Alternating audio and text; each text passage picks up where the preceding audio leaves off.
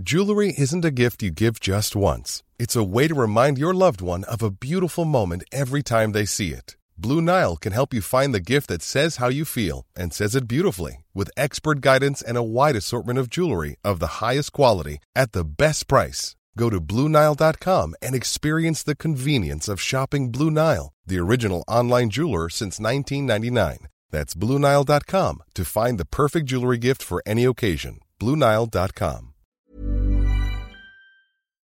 talkSPORT. Hey, this is the talkSPORT Hits. I'm Fern Bosch. And I'm John Jackson. Head to talksport.com now for the Champions League and Europa League draws that went by with a little bit of controversy, much like the end of the Formula One season on Sunday. Yeah, just a bit. But the bottom line is Max Verstappen is the new world champion after he overtook Lewis Hamilton on the last lap of the race. It was seriously dramatic, and it was all thanks to a late safety car. However, Mercedes, they feel the rules weren't allowed under that safety car, and although the FIA have rejected their initial protest, they're going to take that appeal further. Former team boss Eddie Jordan joined talkSPORT Breakfast to try and make sense of it all. It never happened in my day. You don't rush up to a referee in football, Ali, and tell him that he's got it wrong, and you tell him a whole lot of bad things or whatever. You get sent off. Yes. And the same in rugby and every other sport. I don't understand how there is an open communication between the team directors and the race director. For me, it's fundamentally wrong. And we've got to mention Kimi Räikkönen too. The 2007 world champion leaves the sport completely after 19 seasons. Elsewhere, Leicester took out a bit of Europa League frustration on Newcastle after their exit in the week. They beat Eddie Howe's side 4-0 at the King Power in the Premier League, but he's admitted he's not surprised at how tough it's been for him from the start. We've got a long way to go, but we can't tick